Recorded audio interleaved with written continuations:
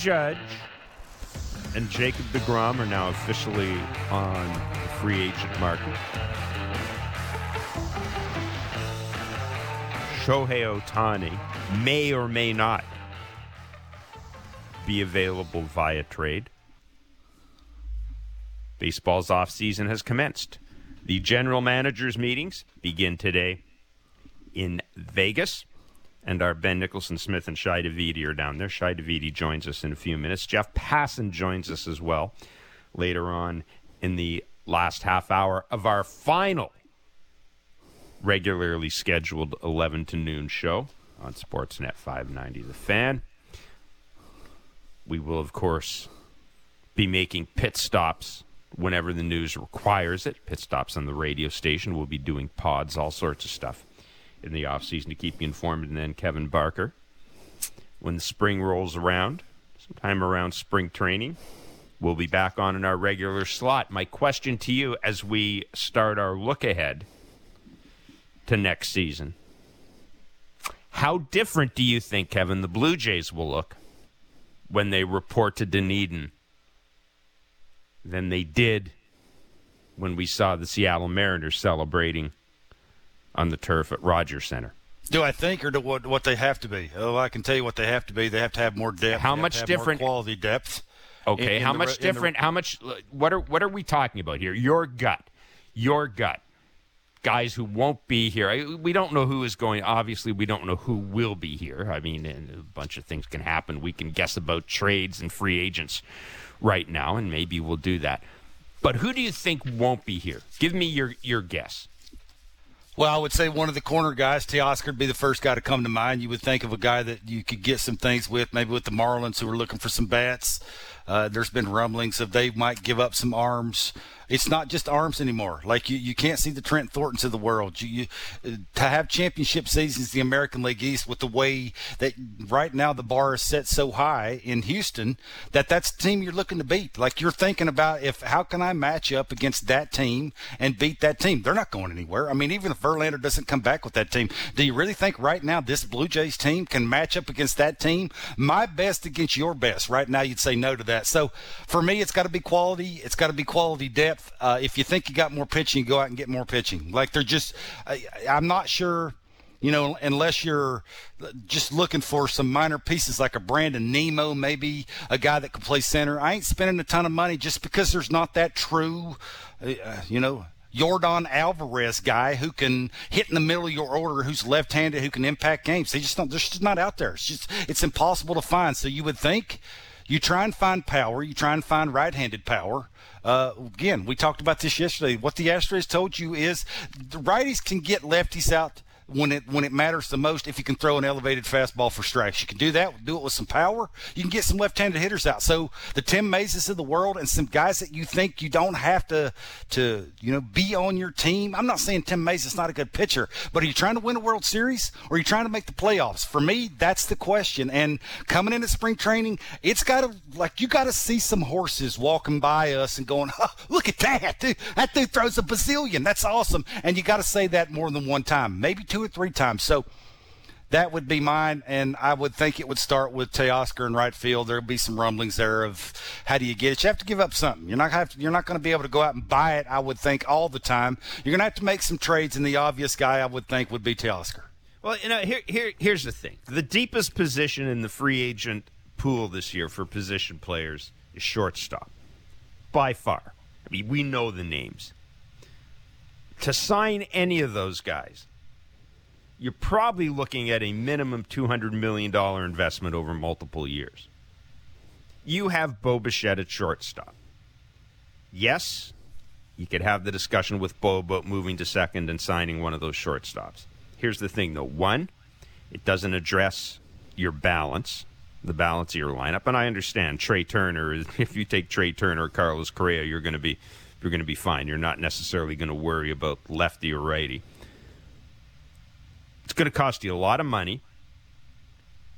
If you want to re-sign Vladdy and or Bo, you're already looking at investing that much money, probably as much as it'll cost you to sign a free agent, maybe a little bit less in terms of Bo.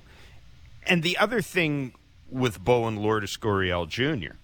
Yeah, if you look at the numbers right now, this team's payroll currently there are 9 players under contract earning $128,792,000 with the Blue Jays. That's 9 players. Most projections say that the Blue Jays will be on the hook for upwards of $63 million in arbitration salaries. That's if they sign everybody they currently have. So that takes your payroll close to $200 million. Last year's payroll was $141 million. Just slightly less, by the way. Just slightly less than the Astros and just slightly less than the Braves. And the reason I mention this is you can win a World Series and you can contend without needing a $200 million payroll. But my point is this, Kevin. The Jays are in kind of an interesting situation here because the 2 players who are giving them their best value are Lourdes Gurriel Jr., who is only going to make, $5.4 million next year? And Bo Bichette, who in arbitration most people think will make someplace around $6 million. That's a lot. Or I should say, you're getting a lot of WAR for relatively limited financial outlay. And that's the issue with the Blue Jays, is their 2 most valuable, I think their 2 most valuable players in terms of bang for your buck, in terms of bang for your buck, those are probably the players that are going to interest teams in trades, right? Everybody's looking to find value. So I think the Jays are in a situation here where they're probably going to have to move Teoscar to get a left-handed bat in there somehow. I think their major acquisitions are going to have to be by trade. I mean, I'm looking at the free agent class out there. There's Michael Conforto, Michael Brantley coming off an injury. Those are kind of the lefty hitting outfielders. Josh Bell is a switch hitter. JD Martinez, I guess, is a DH. I mean, those are kind of the lefty bats. Brandon Nimmo. Those are kind of the lefty bats available on the free agent market. So I think if you're going to add that impactful bat, if you're the Blue Jays, maybe you sign one of those guys. Maybe you go back and revisit Michael Brantley or Michael Conforto, and maybe you make your trade, Kevin, to try to add more balance. But in and around all that is what do you do with the pitching? Because you're married to Jose Barrios.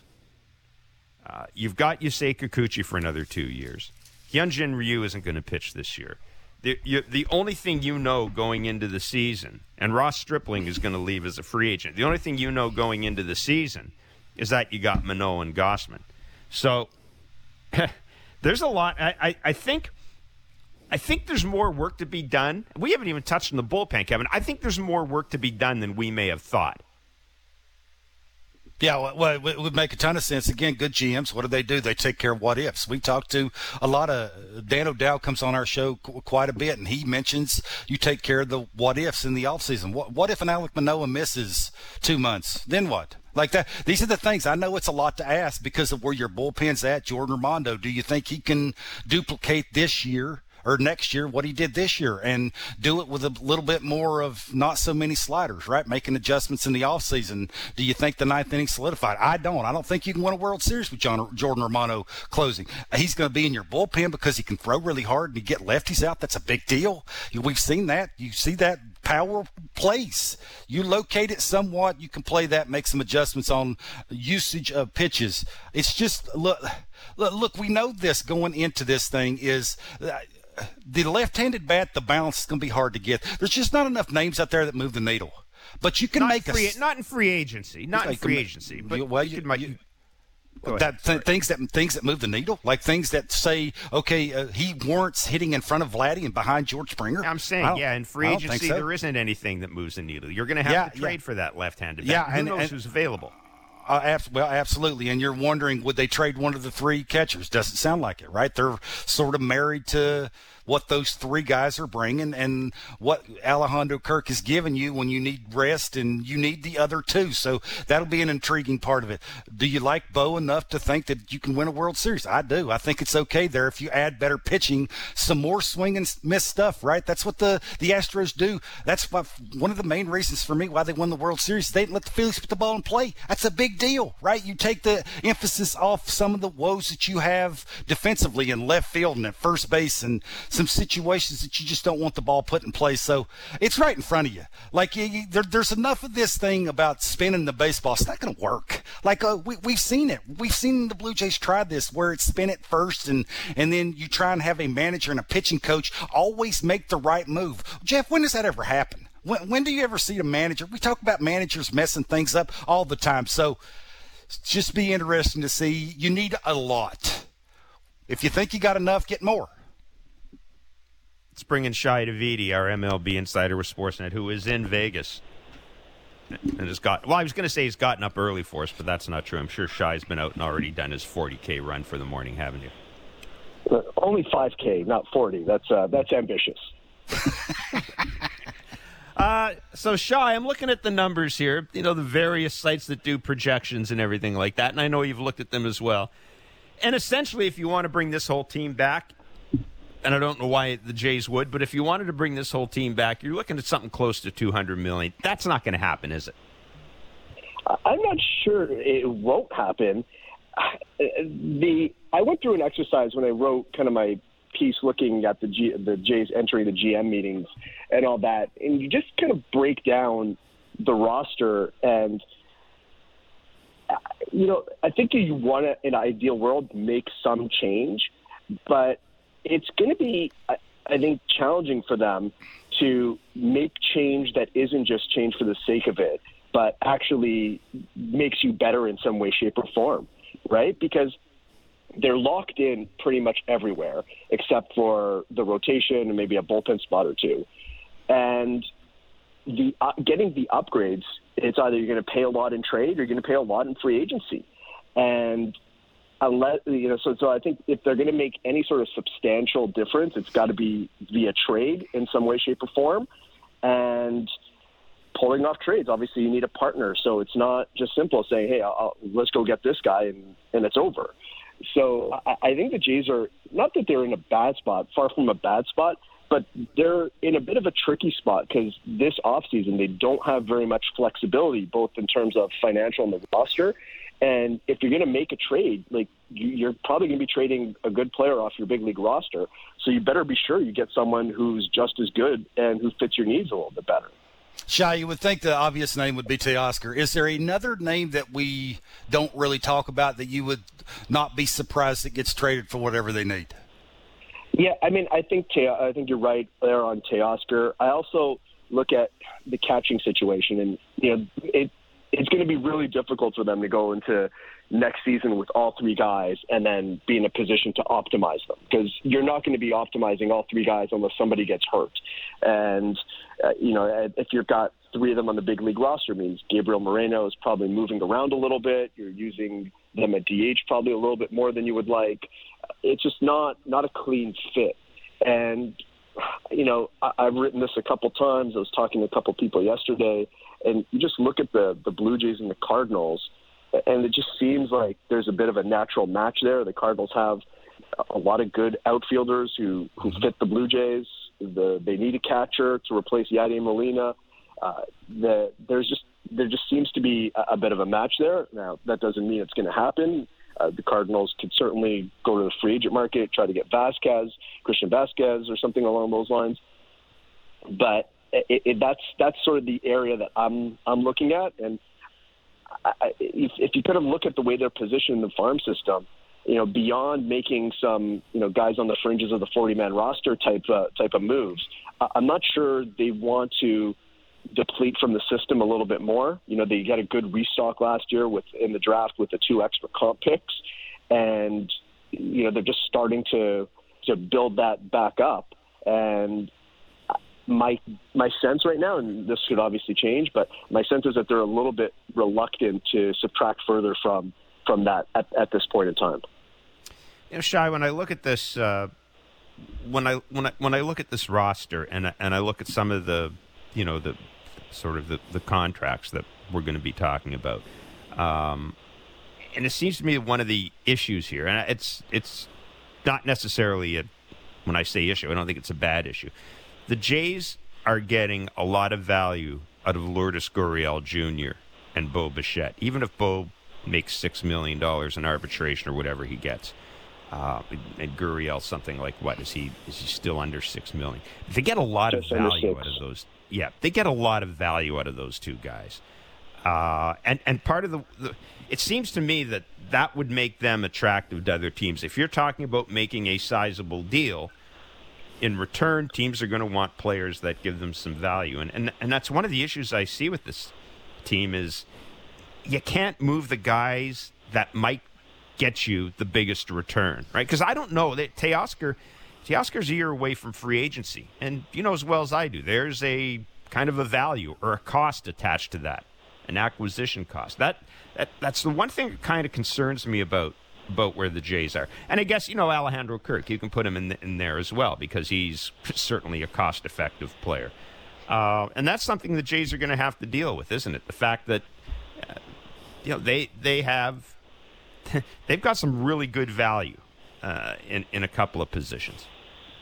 Well, I mean, the salary efficiency is disappearing, right? Because you've got a bunch of players, the biggest tickets being Bo Bichette and Jordan Romano, who are transitioning from pre-arb controllable salaries to arbitration salaries this year. And those two guys will cost the Blue Jays upwards of $10 million, where last year they were about 1.5. So that's a huge hit right there, just those two guys alone.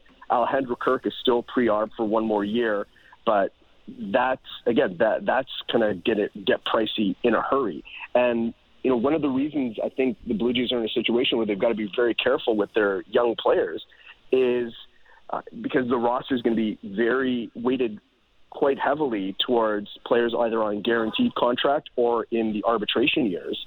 And they don't have the group of pre-arb players to help balance that out. So I think the Jays are going to be looking to cycle in a few more guys in that way over the next couple of years to bring a little bit more balance to the payroll and allow them to get a little bit more top-heavy in that fashion. So I think you're right. I think with Gurriel, it is a nice guaranteed number. Thing is, there are questions with him coming off the Hammett injury and whether that power is going to come back. And is he just, an average guy right now, or is he a power guy? I think that would he's also got 1 year of control left. So that deflates the value a little bit. And then, with Teoscar Hernandez, it's a big ticket, but it's also a big bat. So I think that market, there's a piece there that certainly plays for clubs. I think in an ideal world, the Jays would be looking to, maybe turn Teoscar into, a left-handed version of himself.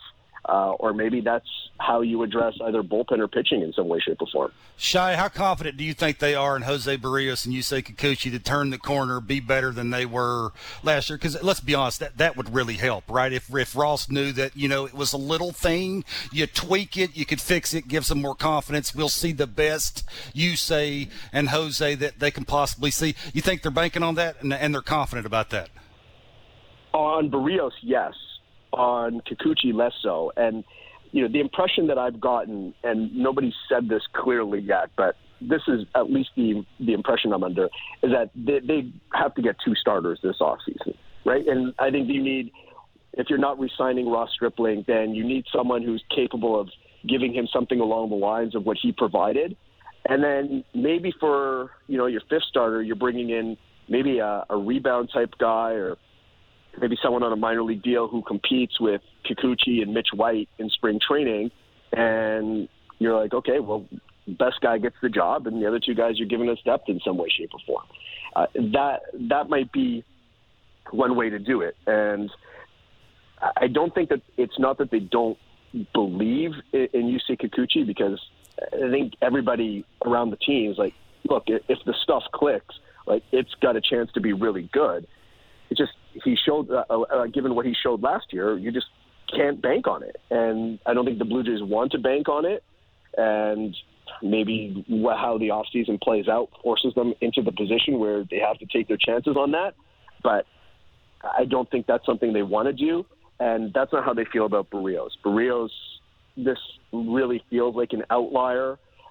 I wonder if they're going to really just can break down his delivery a little bit more thoroughly and make sure that there isn't some hell in there that, maybe a handful of teams have discovered. Because, you just look at his stuff, everything there still plays, still makes sense. He obviously competes well and all those things. Is there something that he was giving away to the other clubs that led to some of that damage? Or maybe is it just a strange year and you turn the page and next season's a little bit different. So I don't think there are concerns about Barrios, but I don't think they're going to be banking on Kikuchi either. Shai, obviously the bullpen is going to be a focus for the Blue Jays, and I'm wondering if you've been able. I understand you've just been down there for a day or so, but there are going to be shift restrictions this year in baseball. Is that going to, do you think, put a greater emphasis on swing and miss stuff for every team, not just the Blue Jays, but for every team? Because you're not going to be able to disguise either your defensive or your pitching weaknesses or tendencies by loading up on one side anymore. Yeah, and the other thing that it's doing right now in the market is, teams aren't looking at sort of the numbers last year and the performance last year and saying, yeah, okay, this is what he is. They're trying to take the contact patterns against a pitcher and then trying to project that against or on a shiftless defense and then trying to assess what that looks like.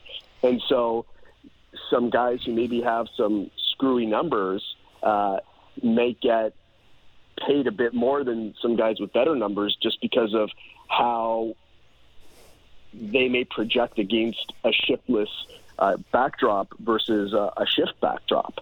So it's going to make for a really interesting market, both for pitchers and for position players, because all these left-handed hitters who just had all these outs gobbled away by the shift, or these hits, taken away by the shift, are suddenly going to maybe a bit more in demand because they're going to start finding holes again, and they might be a bit more effective. So it's going to be a really weird market with teams trying to guess at what a hitter is going to look like in the new landscape, and it could create some pretty weird contracts. At least that's the initial impression of a few people I've spoken to.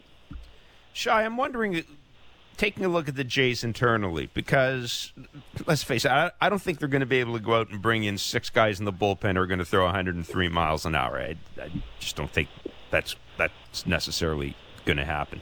But a couple of guys that intrigue me. One, Zach Pop, and we've talked about Zach Pop. I really think there's something there, and I think there's something that I think the pitching lab is going to have an awful lot of fun with Zach Pop. But also Nate Pearson. Are we at the point now, and I'm not saying we're going to count on Nate Pearson, but Nate Pearson's going to make... If Nate Pearson makes this team as a reliever and can contribute, can be a guy that brings a little bit of velo, that could be a huge, huge, huge boon for this team, couldn't it? Yeah, and it's really interesting because the Jays, they have a handful of these power arm types who just haven't, for one reason or another, made it. I mean, you mentioned Pearson. Zach Pop is absolutely in that mix, and I'm with you. I think a full off season and some pitching lab work for him, he can be super interesting because he should be getting way more swing and miss with his stuff than he has. He shouldn't just be a ground ball guy.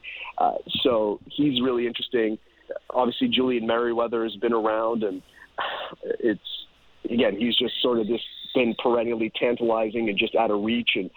But that stuff, you can't argue with it. Hagen Danner is at the Arizona Fall League right now, and I had someone from another team text me after seeing him and was just like, he might be the best arm that he'd seen in the AFL in a one-inning stint. So he missed all of last season with injury, or most of last season with injury. So he's an interesting guy.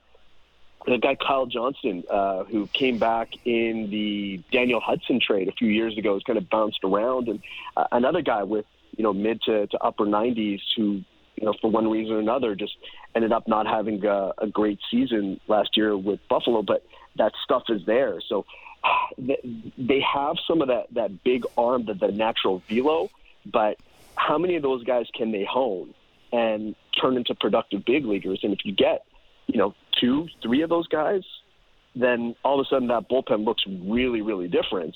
and now you're talking. But counting on that and banking on that to happen is dangerous. And the Blue Jays have had some swing and miss in terms of guys, their signings in the bullpen in recent years, and it hasn't played out quite the way they needed to. Obviously, Jimmy Garcia did a great job. That was an important signing for them, but they needed another Jimmy Garcia. And if they get something like that, then you get one or two guys emerge from your system, then they're going to be in a much better place. So, yeah, it's going to be hard for them to go out and get everybody. And a lot of times you produce those guys, and they have the bodies, but now they've got to finish and graduate a couple of those guys into the bullpen. Last thing before we let you run, a little bit of housekeeping here. Do we have any indication yet as to the composition of the Jays coaching staff? We know John Schneider has said that, kind of paraphrasing, he would like everybody back, but there seems to have been an indication that there might be some change in roles or some adjustment in roles. Have you heard anything further on that? Might there be some interviews at the GM's meeting? I don't know about that. I'm not sure if John Schneider's here or not. I know a lot of the Blue Jays front office is here, but I don't know if John Schneider's here or not. I'll find that out a bit later today. A lot of those guys have contracts for next year, so I'd still expect the majority of them back. But I do think there could be some shifting. I wonder if they might, change or have some sort of adjustment of roles, at least on the hitting side, and maybe there's just a bit of a different mix. Maybe they add another body there. That's certainly one possibility, but nothing definitive yet. And I wonder too, or maybe I didn't even expect there to be a different bench coach for John Schneider. Casey Candaele did a great job coming up from AAA, but that's a role where the manager should have someone that he's got a long history with, and maybe it could be Casey Candaele, but Casey does a lot of player development stuff too for the team beyond just managing the Bisons. And I wonder if he ends up back in sort of that side of things, and somebody else ends up as the bench coach. Shai, it's going to be a fascinating offseason. I know you and Ben Narden will keep us informed. And thanks so much for your time. Enjoy Vegas and travel safely. Thanks, Shai. Appreciate it, guys. Have a good one. Yeah. Too. That's Shai Davidi, our MLB insider with Sportsnet. And we appreciate Shai's contributions to this show and indeed to this podcast all season long. I think Shai laid it out perfectly, Kevin. I think if you're the Jays, if you're going to make a big move, it's going to be via trade, and then maybe you fill in the blanks a little bit with free agency. But the point about the shift is interesting too, because the one thing we do know, you can track where balls have gone when they've been put in play, and I think Shai is right. I'm sure there are going to be a lot of teams looking at lefty hitters, and they're going to say, okay, this is where their balls were hit into the shift. That shift won't be in play next year. Theoretically, that would lead you to believe that those guys may get a few more hits, and conversely, that hitters or pitchers whose numbers don't, whose numbers look good, well, they may in fact actually not be as good next year without the shift. I mean, it's certainly more than a wrinkle. Let's put it that way. Yeah, there's no question. And if I'm a hitter, I'm going to be more apt to shorten up and not try and go back Lake City all the time. Like, I'm not going to try and hit it over the shift. I can shorten up. I can choke up. I can try and go the other way. I can try and shoot the hole. I can try and not strike out. Imagine that. Somebody in the big leagues in 2023 trying not strike out because there's not somebody standing over there. Kev, can you, just off the top of your head, is there a Jays hitter in particular you think that might be helped by the disappearance of the shift? Yeah, they're all right-handed. So correct. I'm not sure that would take some digging into. Is that going to change their mindset of trying to do damage in any other certain count because of the way defenses are standing? I don't think so. Like most of the right-handed hitters, right? Is that going to change Bo? Would that change Springer? Would that change Vladdy? The answer to all three of those is no. Would that change Alejandro Kirk? No, he's a line-to-line guy. Yeah, Matt Chapman needs a trigger. I've been saying that forever. I don't think that has anything to do with the shift. I just think he gets sometimes, for me anyway, very stale, statuesque. He tries to start from a standstill, and when you do that, trying to catch up to velocity, that's why they throw him fastballs up a lot, because he has a tough time catching up to those.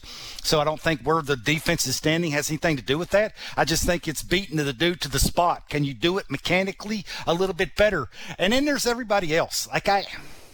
Is that going to change Danny Jansen's swing? No, he's a pull hitter. It's up the middle to the pull side. Where the defense is standing. Now, if you do something to make a manager change up who he's bringing in because that dude's left-handed, yeah, now all of a sudden you may put some dudes in some uncomfortable spots of where they want to catch the baseball and where they want to throw it from. But if you're an opposing manager, are you doing that against the Blue Jays? Ross Atkins has got his work cut out for him. Like there's some obvious holes for this team, right? It's can you count on George Springer playing however many games in center, and who's catching every day, and who's closing, and if one of the big two goes down, then what in your rotations? There's a lot of questions to be answered. Aaron Judge, Jacob deGrom, Shohei Ohtani. Could they all be on the move this offseason? Jeff Passan of ESPN joins us next, and we'll get to your texts and your tweets. I asked you last night and this morning to give me your Jays wish list. I'm going to run through a bunch of them quickly when we come back. Then we'll get to Passan. It's Blair and Barker on Sportsnet 590 The Fan, or wherever you get your favorite podcast. Breaking down the top stories in the NHL every day. The Jeff Merrick Show. Subscribe and download the show on Apple, Spotify, or wherever you get your podcasts. All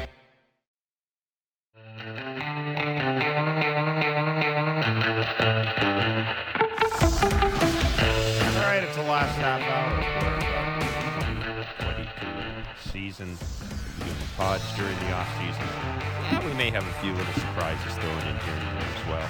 And we'll be back on the air for spring training next year. We've already spent the first half of the show talking to Shai Davidi about how different the Blue Jays may look at that time. I asked you on social media to give us your Blue Jays wish list. And first of all, thank you very much for the kind words. A lot of you have sent in to Kevin and myself. Everybody's wish list looks the same. Cheryl Fullerton, long-time listener, she wants 2 starting pitchers, and she wants to see Nate Pearson and Hagen Danner coming out of the bullpen. She wants a solid lefty bat in the outfield. And she also wants the team opening up the player development complex to the fans at spring training. And I'm on board. I am too. I'm on board with Cheryl on that. That place is wonderful. Go to spring training. That's spring training. Anyhow. It's wonderful. Cheryl's wish list. Peter Onmain says he'd like to see a 6'2", 195-pound left-handed first baseman from Bristol, Virginia. Boom. This is kind of interesting here. Michael, and again, thank you for the kind words, Mike. I want to see something risky. It would be prudent but boring to run back the same roster. I want to see, or he says, I think a big free agent signing is unlikely. I think the farm system is just okay. Not great. That means trading valuable players from the Major League roster to get good pitching, a left-handed bat, and a center fielder. Michael wants to see something risky. He wants to see them go all in with the free agent. It would be, in order for them to do that, Michael, I think you're looking at a guy like Bo being dealt. And I just don't see that. Is it risky getting rid of Lourdes Gurriel Jr.? Is that risky? Because of how much he makes? I mean, no. I don't consider that necessarily a risky move. Uncle Dropsy, his Blue Jays wish list. A power lefty or switch hit bat would be nice, but definitely pitching and more pitching. Scour the planet for arms to upgrade the bullpen. Build on JR and Simber. I don't mind him, but with more velo, less herky-jerky trickery. That from Uncle Dropsy. Give Snyder some no-brainers. He doesn't have those. You're right. I mean, we have talked about that. The Waddy wants a healthy Nate Pearson, 3 or 4 flamethrowers for the bullpen, a lefty bat to keep everyone quiet. But this is, and the Waddy's point is well made. That lefty bat has got to be much better than what he's replacing. And I think what he's saying is, hey, if you're going to move Teoscar, don't get a lefty bat that is a work in progress. Like, that's the thing, and I do the same thing. I'll say the same thing with the pitching. Enough works in progress. I understand you're going to have to take some gambles. I understand that. You're going to, especially in the bullpen. You're probably going to need to bring some guys in. You're going to have to reach for some guys. I'm fine with that, but not a whole bunch of them. Like, I just don't want to have to bring in. I don't want 5 guys that we're going to be saying, boy, let Pete Walker work his mouth. I'd like to give Pete Walker a little bit of a break this spring training. I'd like to give Pete Walker some arms that he can look at and go, yeah, it's pretty good. I might focus on this other guy instead. I think all you were begging with the Nate Pearson thing, too. Well, I don't know about begging. Kevin, what begging? Can he come? Why can't he come in and help the bullpen? We're not talking about a closer. We're talking about a guy who can give you some velo out of the bullpen. Until you see it. Well, you have as much 10 innings in winter ball. That excites you? Yeah. Anyhow, let's not make that big a deal out of Nate Pearson. If he's here, he's here. If he isn't, it'll just be another baseball season. We talked about this, the off season, moving past the Blue Jays in a broader sense. Aaron Judge, Jacob deGrom, Shohei Ohtani, just about every shortstop in the game for the most part. It seems like there's a lot of transformative big-name players and pitchers out there available. Jeff Passan is ESPN's MLB insider. He joins us on Blair and Barker. Jeff, thanks so much for your time. Thank you for your patience as we prattled on about that. Before we talk about Judge and deGrom, Shohei Ohtani, how do the Angels play this? Like, do they just kind of wait and solicit offers? Are they soliciting offers? Very early in the process, do they tell teams we're not interested? How do they play this with Ohtani? Because 2 guys in 1, right? Yeah, I mean, Perry Manassian, the Angels general manager, came out at the GM meetings yesterday and said we're not trading Shohei Ohtani. Do you believe him? Nope. Not at all. Do you? I just on one hand, I don't understand what the point is in coming out and saying we're not trading him, other than reinforcing the entire idea that what we can't get is what we want the most, right? And that the lack of availability is almost going to drive interest even more. But I can't even see where interest needs to be driven because, yeah, he's 2 guys in 1.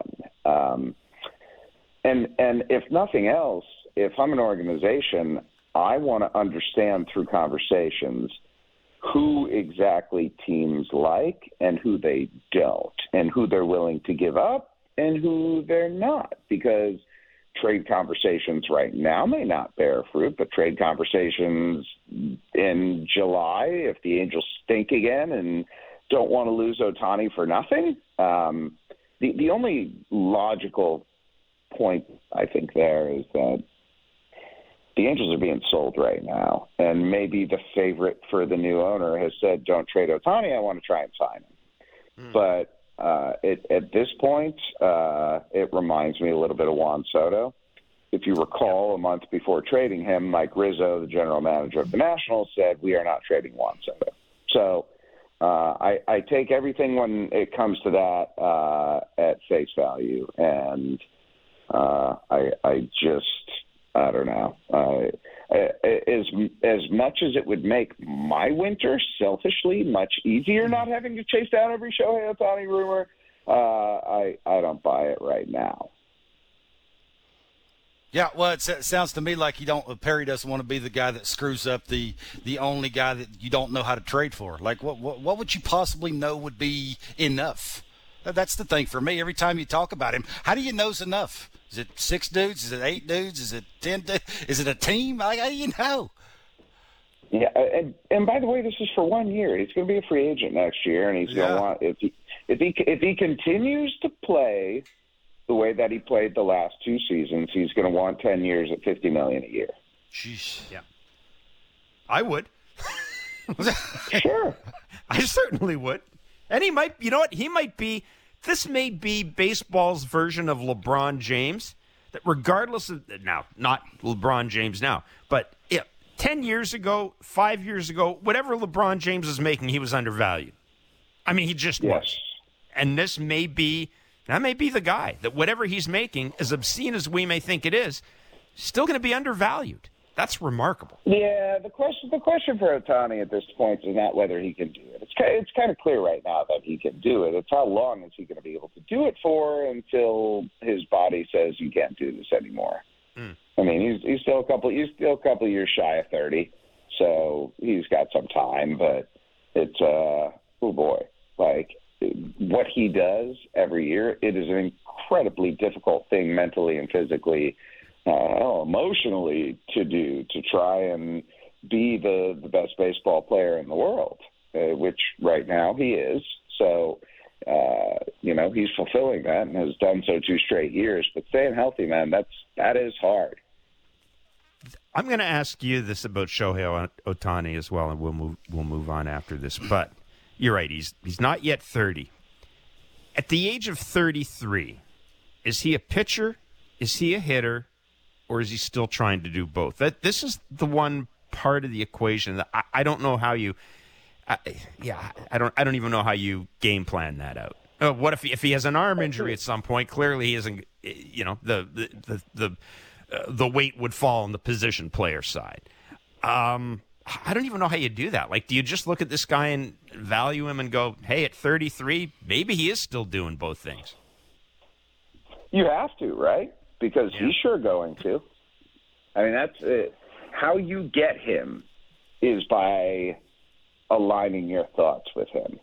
If you go to Shohei Ohtani and say, hey, we love your bat, but we think long-term it's pitcher, or hey, we understand how good of a pitcher you are, but ultimately we see you as a hitter. No, teams tried that once during the recruitment. It didn't work. Like, the Angels were extraordinarily committed to letting him try the two-way thing, and they were smart to have done so. So I don't think that Ohtani is going to be hitting free agency with anything less than the idea that for the entirety of the contract, whatever contract he signs, he's going to be pitching and hitting. Which name would surprise you more that's not on a New York team, Judge or DeGrom? DeGrom. I still think, there's just all kinds of chatter about, Judge doesn't want to come back to the Yankees.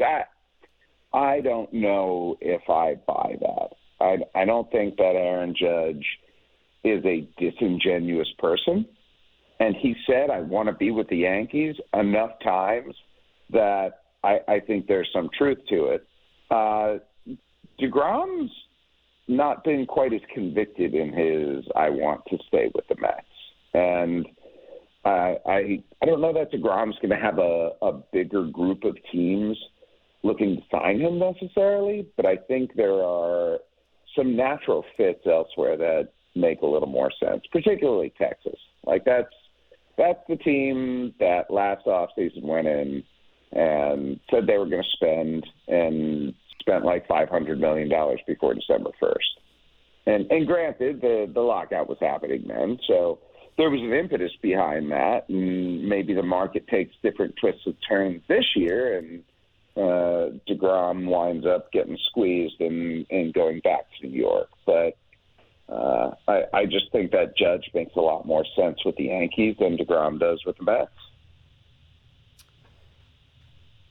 We know that there will be shift restrictions next year, and also the pitch clock will be in effect.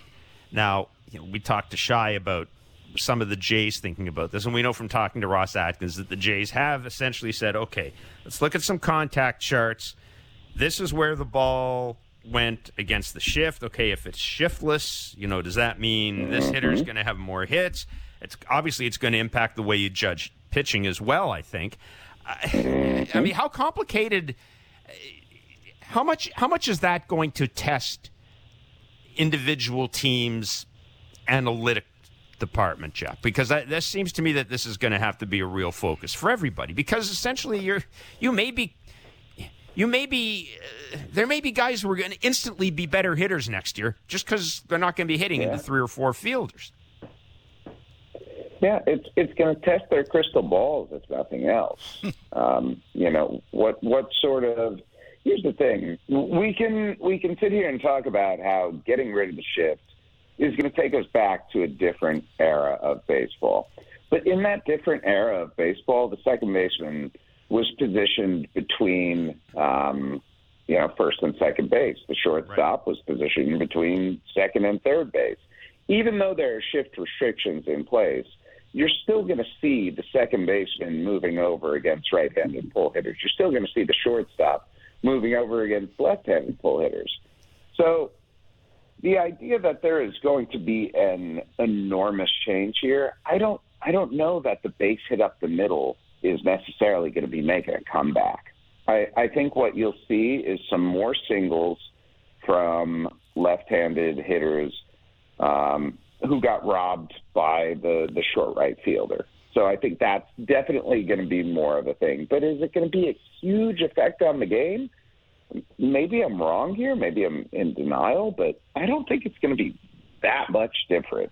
And to me, the much greater effect is going to be the pitch clock.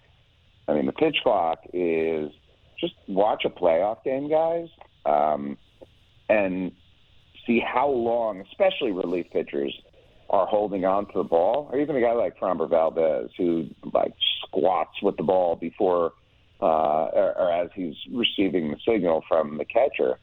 I think they're going to be the ones who are tested when that clock is counting, and from the time you get the ball back, you got 15 seconds to start your delivery. That's quick. It'll sneak up on you, and I think for the first month of the season, it's really going to be in pitchers' heads, and then they'll get used to it because that's what we are. We're human beings. We get used to change, and they'll understand there will be a game that is lost for one reason or another because a guy didn't get a pitch off on time, and there'll be complaints. And in the end, Major League Baseball will say the pitch timers helped contribute to a game time 18 or to 20 minutes shorter this season. We're standing by it, and pitchers will understand, this isn't going away. Last one before we let you go. One of the big name guys, give it to me that would not surprise you, that would be a J in spring training of 2023. Ooh. A big name guy. You can pick none of the above. Are they going to spend? Are they going to spend? I'm sorry. I'm not going to completely belittle your listeners and texters, only mildly. Jays aren't going to be going out and getting to a $250 million payroll this offseason, guys.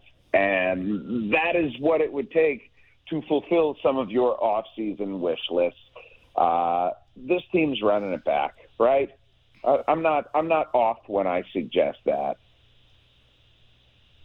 Yeah. No, I think that there's unless a trade falls into their lap, or should not fall into their lap, unless a trade materializes. I don't think there'll be a big name free agent here. This is just me completely spitballing, but if you're Mark Shapiro and Ross Atkins, do you go to Cleveland, offer Gabby Moreno, and try and get Shane Bieber? Yeah, I do.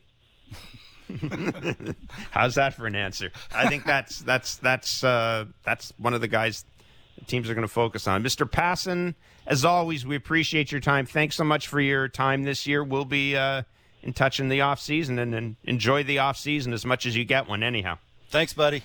Yeah, I appreciate you guys and all the great baseball talk you have, and I'm jealous of it because we don't have shows like this here in the States, and your listeners are very lucky to have you guys, so I appreciate you letting me be a part of it.